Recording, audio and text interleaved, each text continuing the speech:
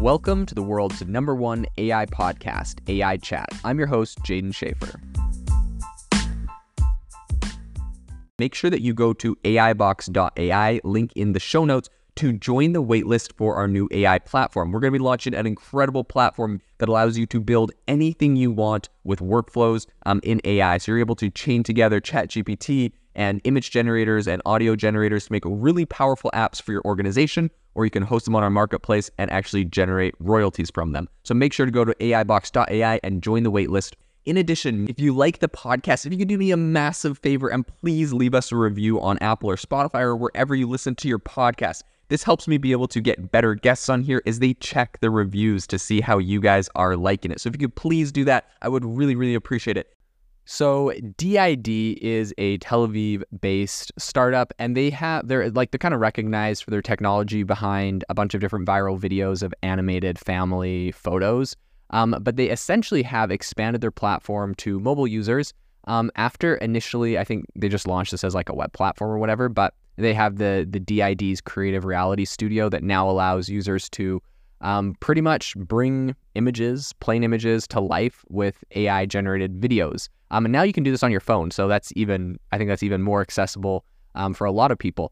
But the company had initially kind of eyed corporate sectors for applications like training or internal and external communications, as well as product marketing. I think with the new mobile app they have, users can now really quickly access DID's services by, you just download the app, log in or whatever. You can opt for a pre-existing digital persona, which DID has created, or you can just upload a photo from your device. So it's the same way that Lensa allowed you to upload a handful of photos of yourself, and then it could generate like cool AI images of you in all sorts of places. This is the same idea, except now you just upload an image of yourself, and from that image, they can create like a talking head video of you saying or talking or doing, which is really cool technology, especially if you think about once people start integrating this with things like 11 Labs, it is doing like a voice clone or something, if they do it or if they do their own version. So I think the interface is fairly user-friendly on this.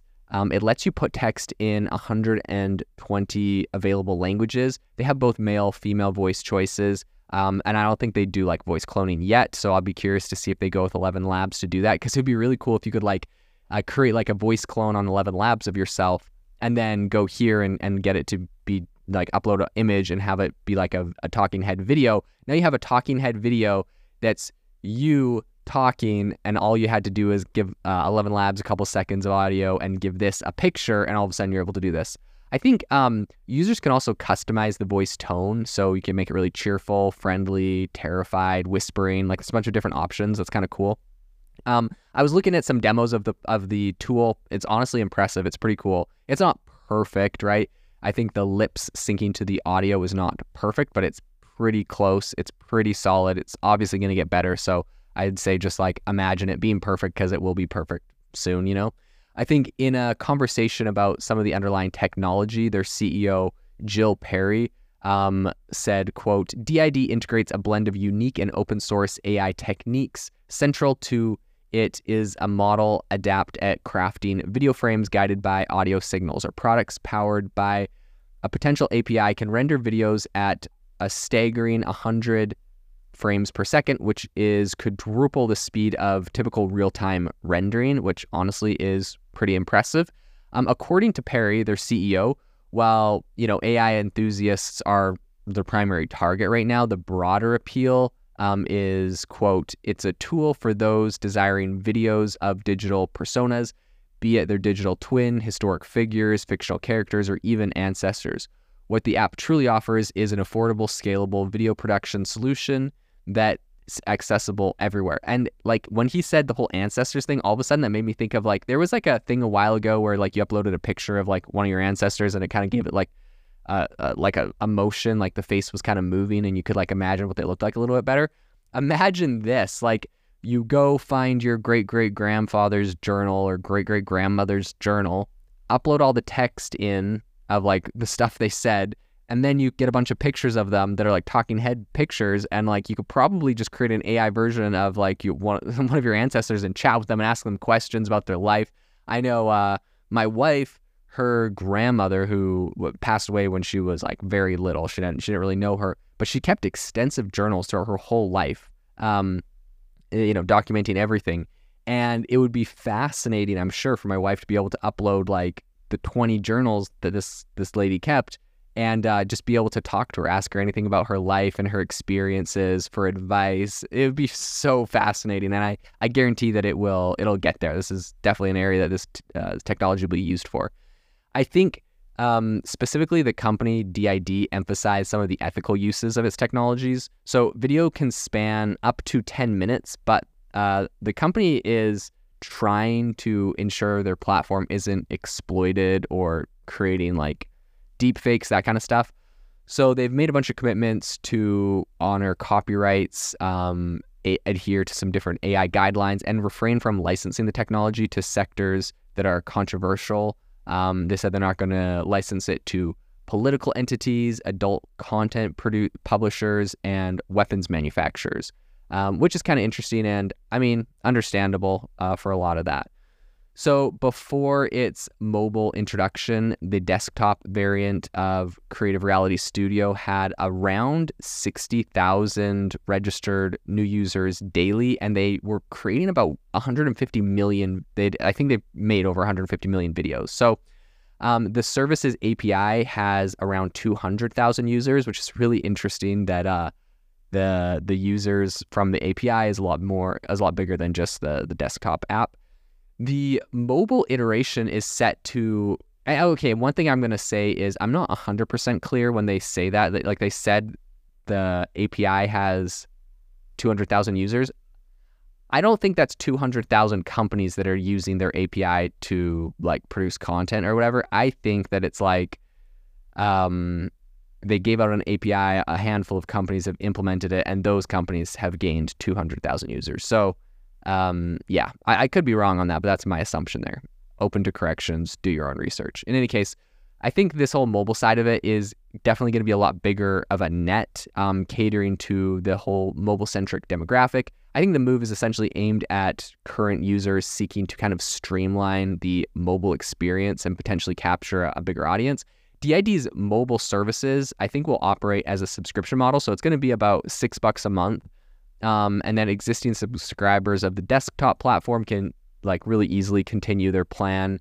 And for those, I think they get like a 14-day free trial period, which is, cool. I think despite being headquartered in Tel Aviv, DID's like very global. They have a staff that like pretty much their staff's all around the world. And they said they're doing this to ensure uninterrupted services even during geopolitical disturbances.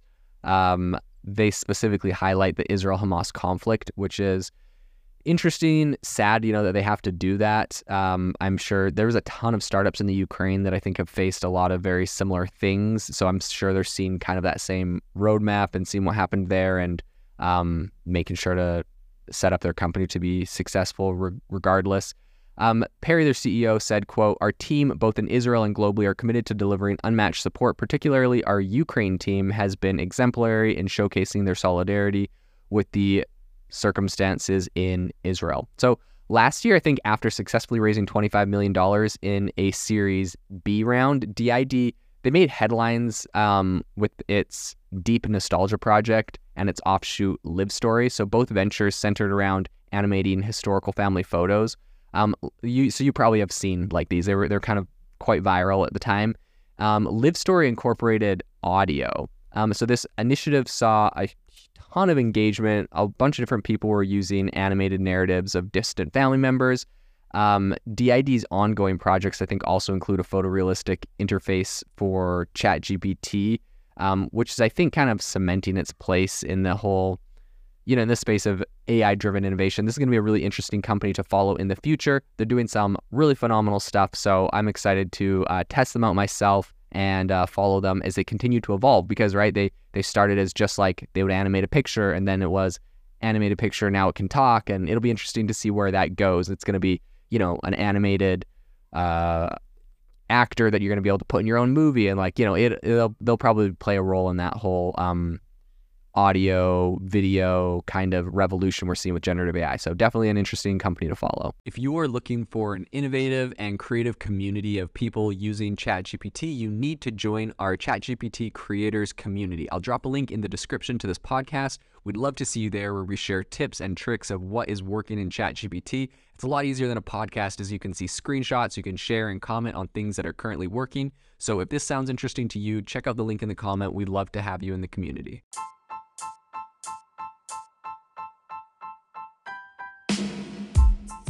Thank you for listening to the AI Chat Podcast. If you enjoyed the podcast, I'd appreciate it if you rate me wherever you listen to podcasts. And if you're looking for an innovative group of AI enthusiasts, make sure you check out our Discord channel and also our Facebook community. It's obviously a lot more interactive than a podcast, where we can actually share software tools, prompts that we're using in everyday AI. I'll leave a link for those in the description below.